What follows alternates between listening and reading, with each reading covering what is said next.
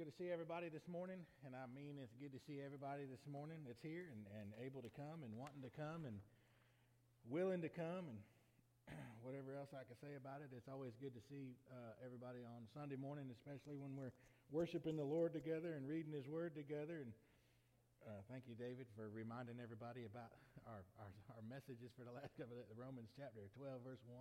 It was good. I like it. We can hear it as many times as we need to. It helps me with what I'm about to say this morning. It was the key to chapter 12, and as we've been studying, is that we are holy and living sacrifices, and it does start with Jesus' example on the cross. So I do appreciate your message, David, as it helps us focus on that as we talk about what we're going to talk about today. Chapter 12, verses 3 to 8 this morning, as we continue our journey through chapter 12 of Romans and trying to not only learn what God wants from us, but also what God wants to do for us and through us, and really how we can go into the world and make disciples, because that's what we're really after, and that's what God wants. But we need to do it. We want to learn to do it in the way that Jesus would have us do it, and do it the way He would do it. We're trying to be like Jesus, right? Y'all in on that? Amen? Yeah? Okay, some of y'all are sitting in different seats. It's throwing me off a little bit, but that's okay.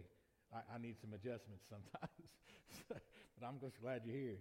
Look, I got a question. I got a quiz. It's a pop quiz. I'm going to give you the answer right up front. When I ask you this question, if the answer is yes, I want you to raise your hand. How many of us struggle with pride? Everybody raise your hand. Everybody. If you're not raising your hand, you're struggling with pride. I'm just saying. And I don't mean that in an ugly way. It's not really, I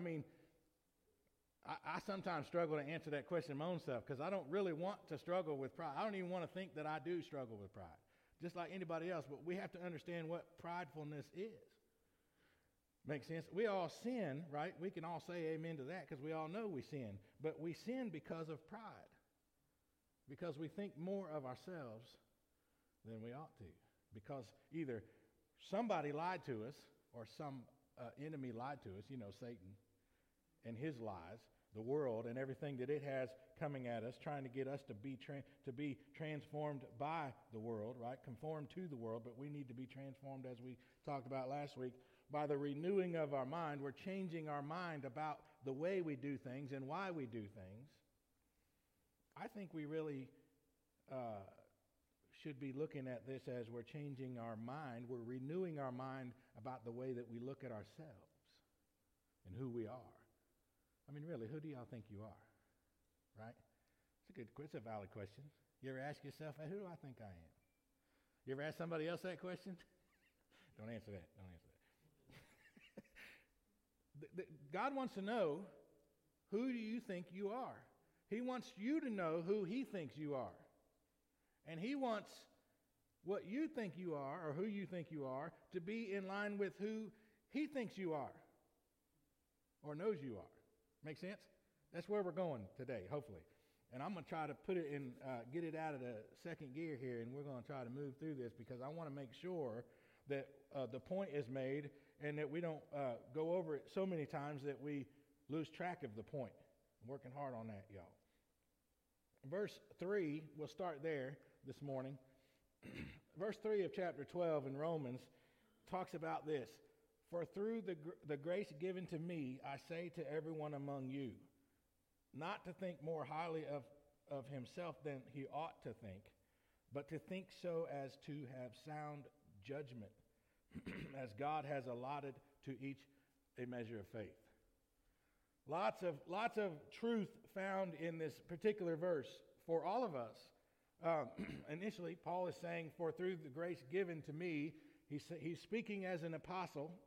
He had just written 11 other chapters about the gospel, Jesus and who He is, and grace and mercy and salvation and sin, and how God solved the whole problem of sin. And now he's saying in chapter 12, verses 1 through however many verses, 21 verses, he's saying, okay, here's how you engage in all of that gospel. Here's how you live as one who lives like Christ. We start off, if we're going to get our minds transformed by the renewing of our mind. We're being changed. God is changing us, remember, because we're changing the way we think about what we think is true or what reality is.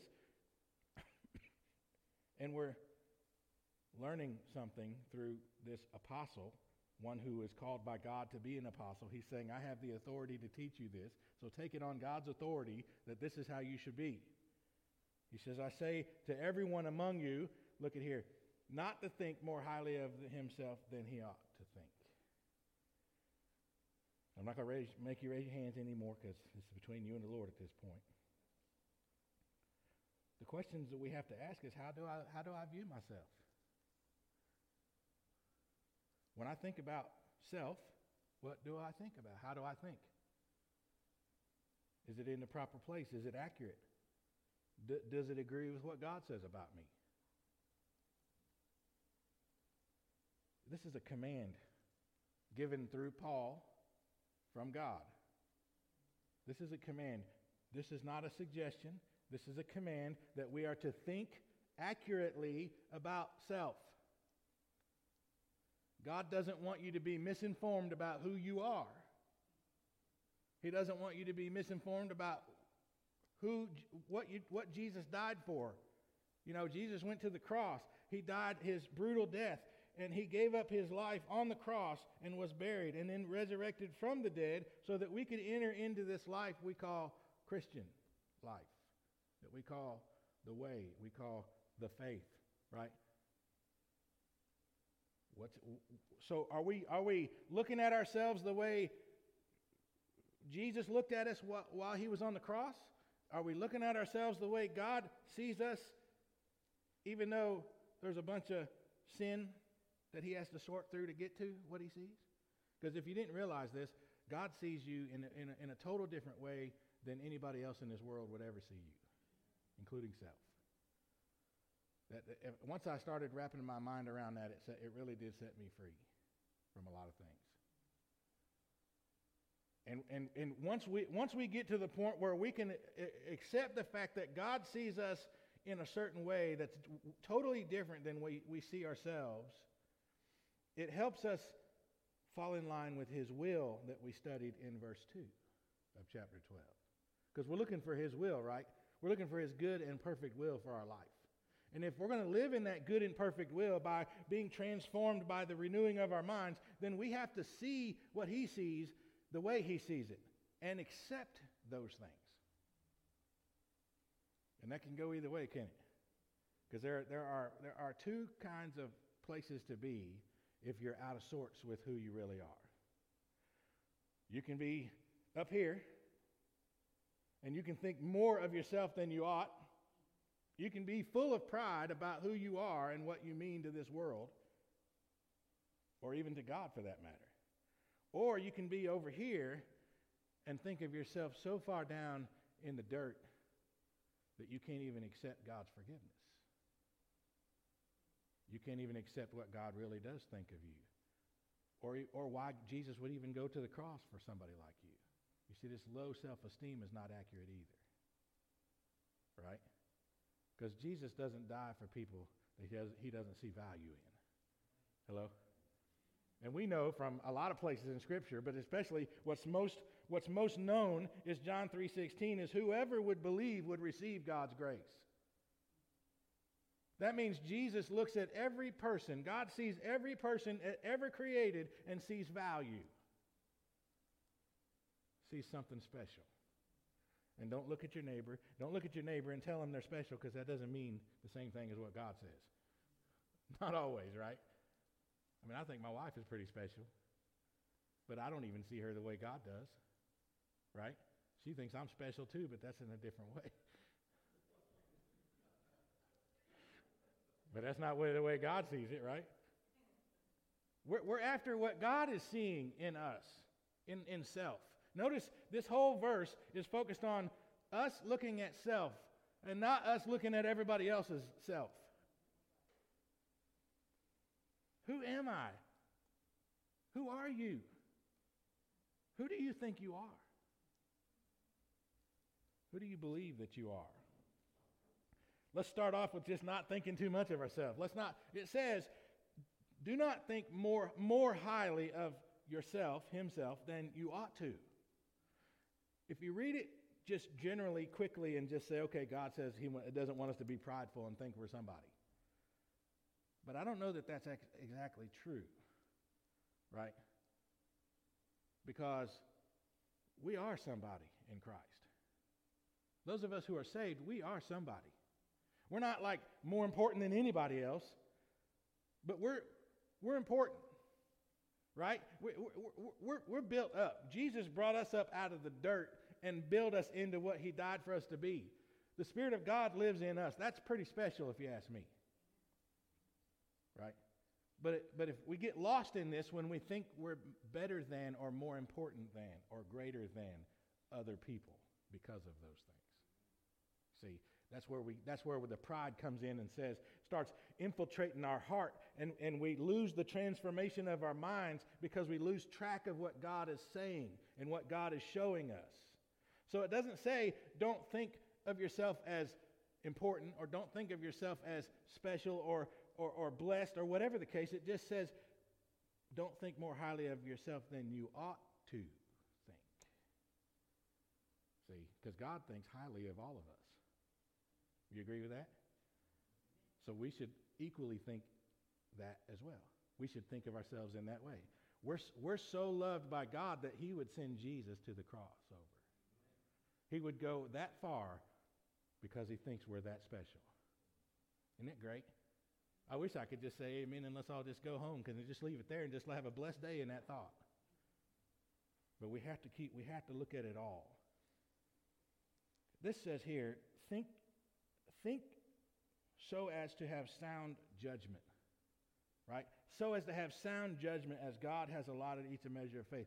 So what is sound judgment? Other versions use the word sober judgment. I like that word in this particular context because it helps me understand that if you're not sober, you're what? Drunk. Generally, that's what people think about. If you're not sober, you're drunk. What does it mean to be drunk? It means that something else is influencing your mind to where it doesn't function properly. It doesn't see things accurately. It does not rationalize properly in a manner in which God created your mind to work. Your judgment is impaired, right? We all understand what drunkenness is.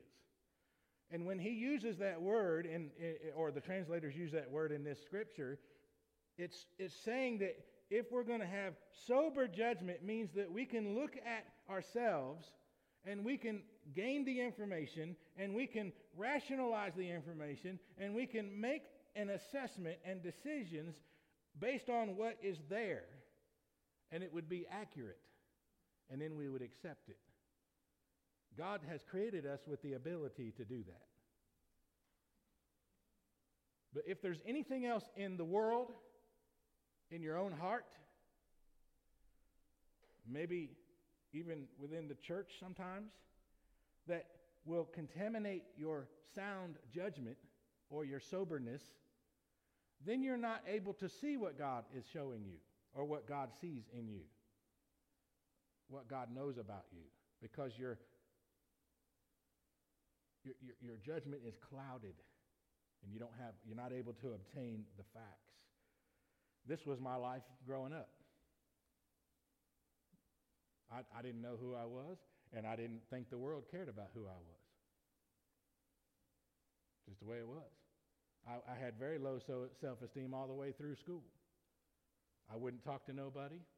I wouldn't even shake hands with people because of just the way it was in my life. That's the way my life led me. And it wasn't until I was saved and started reading the Bible and I was able to read through the Word of God what God thinks about me. And I had some decisions to make. Am I going to agree with God, or am I going to just close this Bible and go on with my life and reject everything that God says about me? Well, the good thing for me is what I was reading about what God says about me is all the things that I wanted to be true about me. but I couldn't see it. See, this is the way we all are. This is the way we all go through life. We're searching for who we are, where we belong, what's our purpose. We're searching for the answer to this question. I think the Lord did. He's helped me find out who I am and see a different perspective than who I thought I was. Trouble is, some of that revelation was hard because some of it was bad. Right? Sometimes the Lord opens up His Word and the Spirit comes in and says, okay, these things about you do not honor me. These things about you offend me, matter of fact. I don't like these things about you. It's not what I created you to be. It's not really what Jesus died for you to live in. So you need to decide if that's who you're going to be or not. But that's not who I see when I look at you. That's how God talks to me through the Word.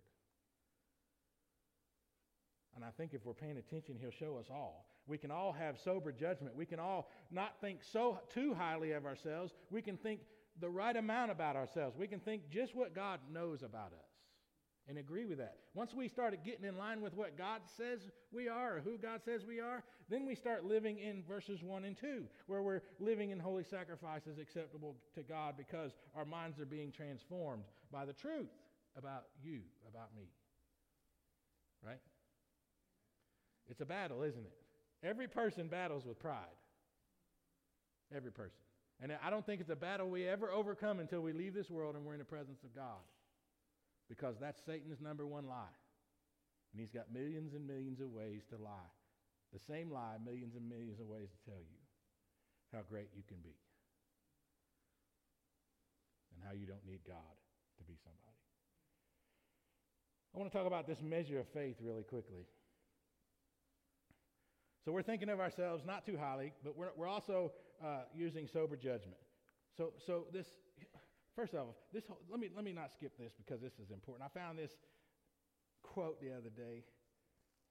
Nobody knows. I don't know where it came from.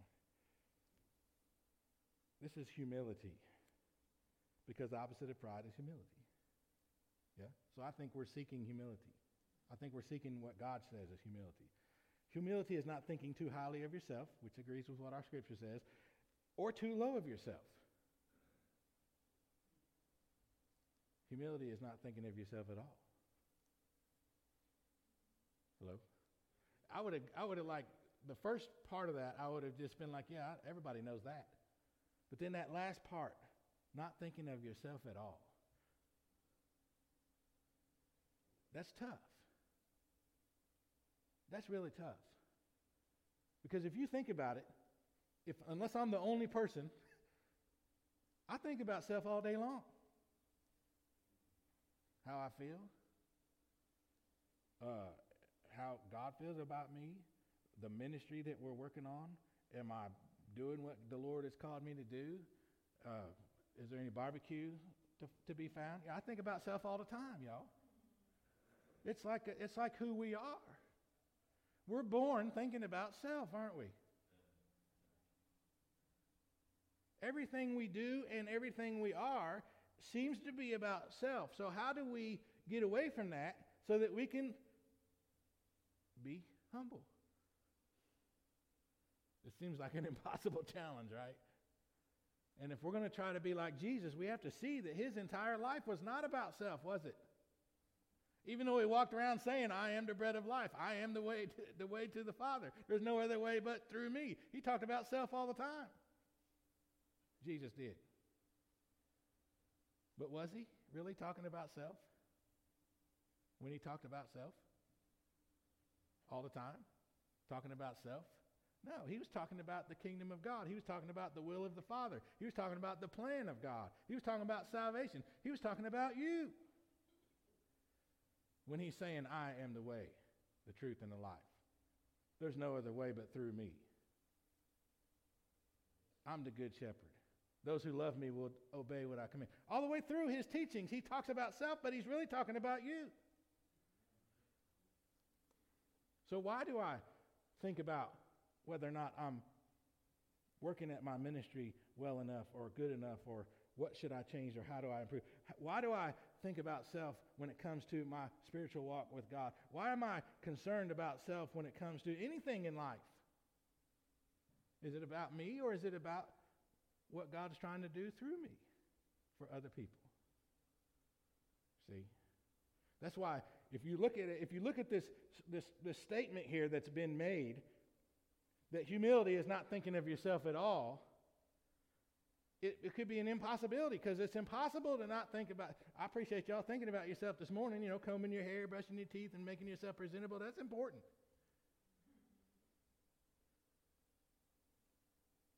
But if we're going to be like Christ, self is all about others, isn't it?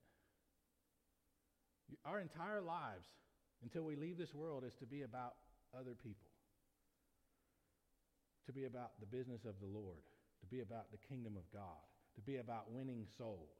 To be about sacrificing, living sacrifices acceptable to God. Living sacrifices are laid at the feet of the Lord and says it's all yours, whatever you decide to do with it. Which means we got to get to verse 3 and say to ourselves, okay, who am I then? If I'm all yours and I'm all in and I'm totally surrendered to you, right? Because I want to be a living sacrifice, I want you to transform my way of thinking about myself so that my life is in your will. Verse 2 of chapter 12. Yeah? So then it becomes possible, doesn't it? Then I'm freed up, because I was starting to get a little tied up with this. How can I not think about self? How can I not talk about self? How can I not take care of self? It's all a matter of why I do those things. What's the end result? What's the gain? What's the purpose behind it all? So he says, with a measure of faith, right? This can be tricky. He says, God has allotted to each a measure of faith, right? This is what we do. We are thinking sober-mindedly, and we are not thinking too highly of ourselves or too low of ourselves. We're thinking in line with God's view of who we are, and we're doing it, right, with the measure of faith that God has allotted to each of us. This is not saving faith. This is not the way this word is translated. This word, this is the faith in Christ, right? We're living out the faith. We're part of the body of Christ. We are part of the church. That's what the word translated means in this context, right? So basically, here's the best way I could explain it to myself. He's saying, think soberly of yourself. Don't think too highly of yourself. Get your mind right with what God sees in you, because this is what Jesus died for. This is what it means to be in Christ. If we are truly in Christ, if we are truly having the Spirit of God living in us and revealing truth to us through His active presence in our life and the Word of God, we certainly will see what God sees in us as far as who we really are. And of course, we want the will of God to be true in our lives, and we're pursuing the will of God. So of course we would accept that and adjust ourselves accordingly. And not, see, I had to learn that I don't have the right to talk bad about myself. I don't have the right to look at myself as less than what God says I am, because I belong to Him. I'm His. I don't get to talk about God's people like that. You see? I don't get to talk about y'all in a negative way, because y'all belong to God the same way. I don't get to treat y'all poorly because you belong to God. I can't treat myself poorly because I belong to God. And if I can see what God sees about who I am, and if you can see what God sees about who you are, then we will adjust how we treat ourselves appropriately and how we deal with ourselves appropriately. And we will keep ourselves in line so that we don't fall into prideful living. Now we get into verse 4 and 5. So now we know who you are, right? I hope that you think I hope that who you think you are is who God thinks you are. That's what I hope. That's my prayer for you today. Right? Because who God thinks you are is never going to change. So if there's a discrepancy between who you think you are and who God says you are, then guess who has to make the adjustment? Verse 4 says, "For just as we have many members in one body, and all members do not have the same function, so we who are many are one body in Christ, and individually members one of another." So this is going to take us to okay, now we know who we are, right? The real me. Would the real you please stand up, right? Where do we belong? Okay, I get it. I'm God's. I'm what he says I am. I believe it. I'm in. Let's do it. Okay, but where do I go? Where do I belong? What is God doing with this? And this is the answer. In verse 4, he's like, look, there's many members in one body, but all the members do not have the same function. He's describing, this is not the first time he's described the Christian life this way or the body of Christ this way. He's saying, look, just like the human body, there's many different members of that, many different parts of that. And they all do different things with different purposes. And none of them can do what something else should do. Make sense? Not usually. I mean, I'm a person, I'm like extremely right-handed. If there is such a thing. I can like barely do anything with my left hand. It's just ridiculous. If I have to try to do stuff with my left hand, it's just like I feel like I'm in the third grade again. Like I can't even button my shirt. I don't know what's going on. Some people can do either or. They're just talented that way. Some people are left-handed. We pray for them. Right? I'm just messing. There's a purpose. Right? In all of this. Trust me, there's a purpose in all of this. You see with your eyes, you hear with your ears, you walk with your feet, you speak with your tongue. This is the way God creates us. In the church, the body of Christ, we're the same way, y'all. Think about every congregation around the world. It's not random that people just showed up at all these different churches to go to church and worship and serve. You ever think about that? God's involved in every bit of that. He knows who you are. He knows what he's called you to do, what he created you to do, and he knows exactly where he needs you to be for that purpose. Every one of us is a tool in God's toolbox. And he doesn't create tools without a purpose or a need. Amen? So that we have to look at ourselves as like, okay, if that's true, then I'm getting in line to see where I belong. Where does God want me to be? Where do I serve? Well, first we know that we're part of the body of Christ. All right?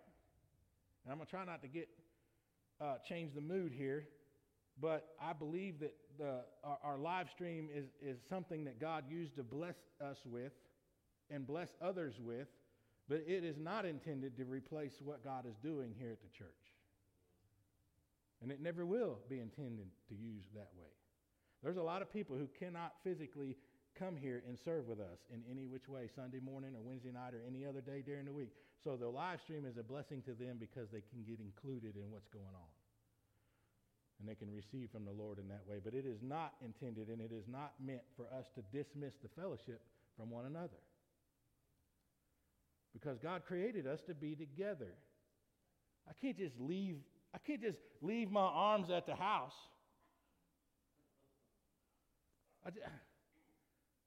That's what it's like. There's many members and they all have different purposes, but the body does one thing. It glorifies God. It goes into the world and it makes disciples. It loves people and it loves God. The whole body of Christ does that. And once we figure out who self is, according to God, then we just ask God, okay, where does self belong?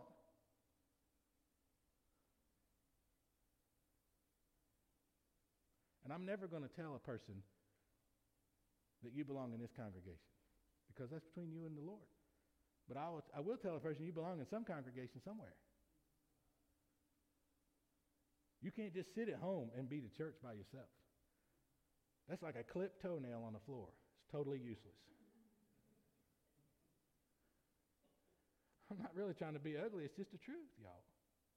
And we spend so much time we in general, people, society, we spend so much time trying to dismiss God's way from our lives and still have Christ, and it doesn't work. That's not the way it works. We're in danger.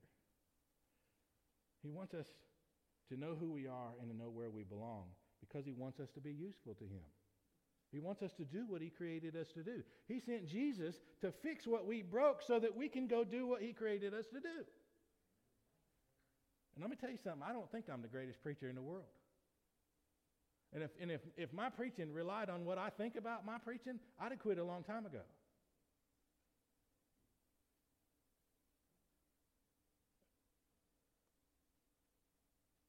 It has to do with what God says. Right? Because I believe I could preach the worst sermon in the world and God could still use it to touch somebody's life. All I got to do is keep showing up and keep being willing until he tells me to stop doing it. And I ain't even looking for that because I know who I am. I know who he's called me to be. I know what he saved me from. I know what he pulled me out of a mess, y'all. And I thought when I was truck driving, he pulled me out of a mess just so I could be happy and go to heaven, but no. I'm standing here preaching to y'all. I was happy being a truck driver, y'all. I love being a truck driver. I was pretty good at it. And he's like, that's not what I created you to do, though. Okay. Here we are. Where are you? What's he using you for? What's on your heart? What passions do you have in your heart for other folks, for the church, for the body of Christ, for the world? What is welling up in you? What is the Spirit of God stirring up in you that you keep putting it down, but God keeps bringing it to you? And you keep saying to yourself, I'm not comfortable doing that. It's not my thing. God tells you what your thing is.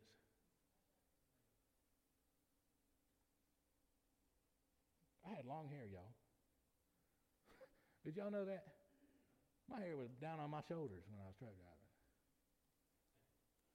Some worship minister's wife used to cut my hair, and she threatened to cut it every time. She finally got her way. I finally let her cut it. Lost all my power. My mind was being transformed, y'all. I wasn't the way I used to be. I had to move into what God had for me, right? I'm not against people that have long hair. I just wanted to be a part of the body of Christ. I saw something greater than me, and I just wanted to be a part of it. Little did I know that it was, when you're part of the body of Christ, you're part of something way bigger than you can even imagine. And if we just sit in our pews, or if we just kind of come every now and then, or we just get disconnected thinking we don't need the church or we don't need the body of Christ, it's like a severed limb. I'm only moving my fingers because it's still connected to my body, which is connected to the heart that pumps blood into it, that allows me to move the muscles with this brain. If they're disconnected, they stop working. If they're not connected to what gives it life, then they'll die. You see. So we're look, it says, it's what I say. Okay, so we're many members in one body. All the members do not have the same function. We don't all do the same thing. It says we who are many, there's lots of us around the world, but we're all one. We have missionaries right now. Let me tell y'all something. We have a missionary in India that we're supposed to be supporting. And there's something going on over there that needs our prayers. So it's so stressful for them they can't even tell us what it is for fear of getting themselves in trouble. So pray for the India mission right now. That's the body of Christ, y'all. That's part of us. They are part of us. We're part of them. We're all part of what Christ is in the body of Christ. It's important. It also says individually we're members of one another. I need you, and you need me. And because you need me, I'm going to pray for you. And because I need you, you should pray for me. Right? We need each other, y'all. This is why you can't just sit at the house and every now and then get some scripture text and call that your Bible study. it's fine to do that, but that can't be all of your life in Christ. You got to be part of the body. You got to be connected. You got to be one with Jesus. You got to be one with the body of Christ, the believers, if you're going to be a living and holy sacrifice acceptable to God. If you're going to have your mind transformed by the truth of God's word and flee from the conforming of the world. Because the world says just stay home. Church isn't important. The world even tell you that you can go to other religions to find God. In fact, the world will tell you that there is no truth. The world will tell you to do whatever it is you want to do, and it'll be fine. You can be the king of your life. Matter of fact, there's nothing wrong with swelling up with pride. Everybody's doing it, y'all.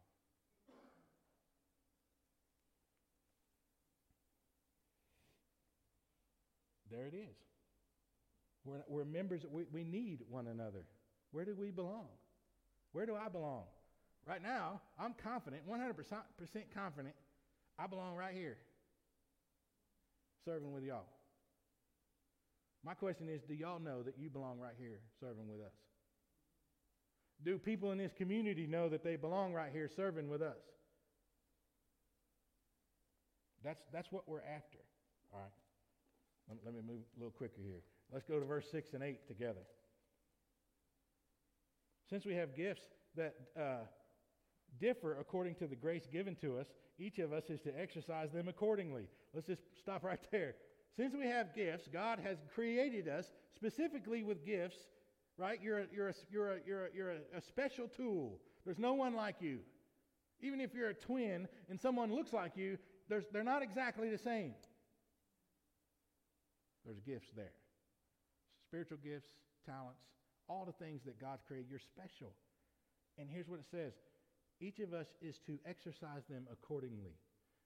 Paul doesn't say, you might think about doing something with that for the Lord. He doesn't say it that way. He says, this is what you're to do. You're to be involved. You're to take what God has created you to be and go do something for the kingdom with it. Right? This is why I can't just go back to truck driving whenever I feel like it. Because it's not always fun to preach. It's fun to preach most of the time, but it ain't always fun. It's challenging from time to time. It's challenging to do whatever it is you do for the kingdom from time to time. But you can't just say, I'm done with this. I'm out. Because that's not how to follow Jesus. That's not what Jesus did. And if we're trying to be like Jesus, then we go all the way and we carry our cross the way he did. We're all in. We're living sacrifices. Living sacrifices means whatever it takes to be honoring God.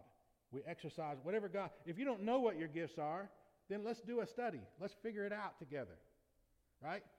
First place to start is, what are you passionate about? What do you love to do? What are you good at in what the church needs? You good at serving people? You good at loving people? You good at giving? You good at preaching? You good at teaching? I'm going to just let you know, I wasn't good at preaching or teaching when I started preaching and teaching. I wasn't good at it. I had to learn. So it's not just, it's too easy to dismiss things if we look at what we're capable of in our own flesh. See, he goes on and says, if it's prophecy according to the proportion of his faith, right? Do it. Prophecy in this particular case is more about the preaching of God's word, not the foretelling of future. That's how it's described, right? So this would be, in my particular case, as a preacher, I need to do it according to my faith. What do I believe about the truth? And if I believe it, I should say it. And I should say it without compromise. But I should make sure that what I believe is true before I say it, right?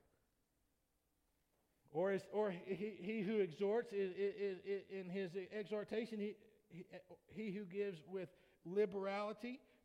If you're a giver, if you just have this need in your heart to give to folks and to be someone who fulfills needs, then you should do it freely and you should do it a lot, because that's what God created you to do. By the way, just don't sit back and say, well, I don't have the gift of giving, and then stick your hands back in your pocket. No, we all participate in these things. Some of us are gifted to do them more so than others. See? If you're a leader, if you're gifted to be a leader, you should be diligent about that. If you're a person who is good and gifted at showing mercy, you need to do that with cheerfulness. We all should show mercy, right? But some people are just those kind of. I've seen church leaders, groups of. The first church we were part of, I think there was like 14 elders at the time, and every one of them guys could do something well. And anytime there was an issue or a problem or something that had to be dealt with, they would sit in the room, the elders' boardroom, and they would sit around and talk about it. And then they would say to themselves, which one of us is the best person to go and deal with this? And it was always based on what they're gifted or called or talented to do. Some people were good at talking to folks, calming people down. Some people were good at leading others or encouraging others or getting people motivated. Some people were good at solving problems and so on. That's how the church works, right? We see needs in our community. We try to do things for the church in the community as the church, and we say to ourselves, hey, who do we have here that can make this happen? Who do we have here that's the best one to go handle that family? To love that family, right? It's based on who we are, right? If I'm going to do something strenuous, like work on a car and try to break a nut loose or something, I'm probably going to use my right hand because I know that's where the strength is. I just use my left hand to keep me from falling over. It's like a little kickstand or something. I just leave it there. Or it backs up the right hand. But I wouldn't start off with the left hand because the left hand doesn't have what the right hand has. That side of my brain doesn't even work that way. Sometimes in our own home, there's things that I ask my wife to go do because I know it would be a better chance for things to happen the way they should if she does it. Because she's gifted different. She has a way with people different than I do. Then there's other times when I'm pushing her behind me and I'm like, I'll handle this. Because I know that it takes me to handle whatever the situation is. And she wouldn't do it the same way. We're all different, but we're the same, y'all. You see? We're all part of the same body of Christ. We're part of the same effort. We're part of the same blessing. We're part of the faith. Who are we?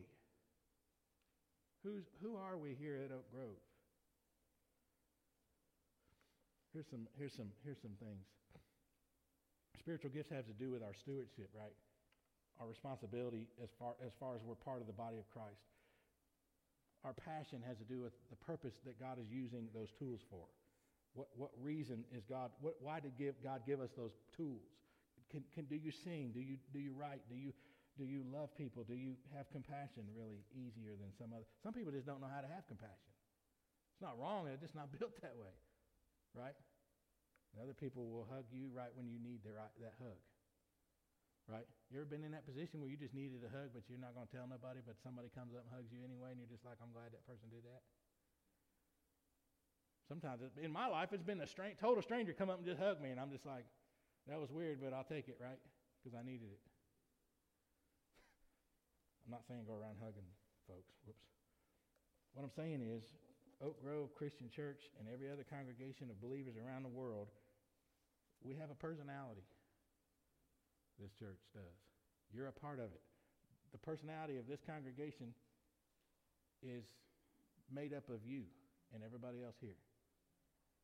And if you're here and you're participating, then the personality of this church is what God wants it to be. If you're not here and you're not participating, then it's like you ever like take a nap on a couch and then you get up and your whole arm is asleep and you're walking around like you won't move, you can't do anything, you kind of throw it up on the counter.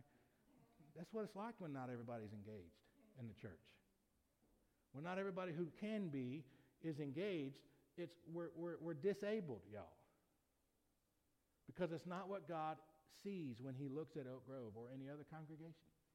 When God looks at us, he sees what he intended to be put together here. And if we're going to endeavor to find God's will for this congregation and for the things that this church will do for the kingdom, we got to know who we are. You got to know who you are. I got to know who I am. And we have to agree with God about that. We have to be sober-minded. We can't think more of ourselves than we ought,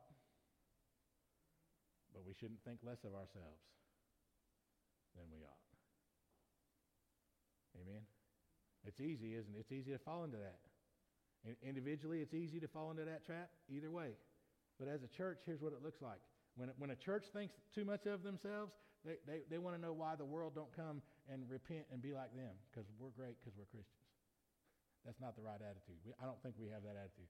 The other way is that we can't understand why the church won't grow. There's something wrong with us. I know that you've thought that. I've thought that. Not just here, everywhere. But we have to get to where, what does God see here? And when God sees a group of people that he brought together for his purposes, with his gifts, ready to do his service, why would we expect anything less than his blessing? Anything less than his will? We can't just check out because we don't understand. We have to have a sober assessment of what God sees if we're going to be successful in honoring him, right? I love y'all. I know God loves y'all.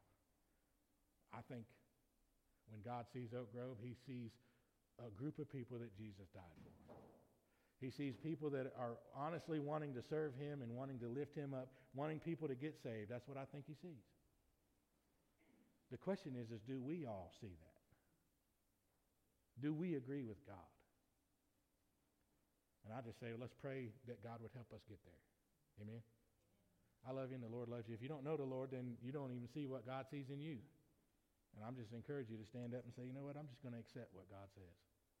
And I want to be saved. I want to find out who I am in Christ. And we're going to help you. If you're online, call me on the phone, come down here to church, whatever you got to do, find some believer to help you figure out what God says about you. Let's stand together and sing. You ready?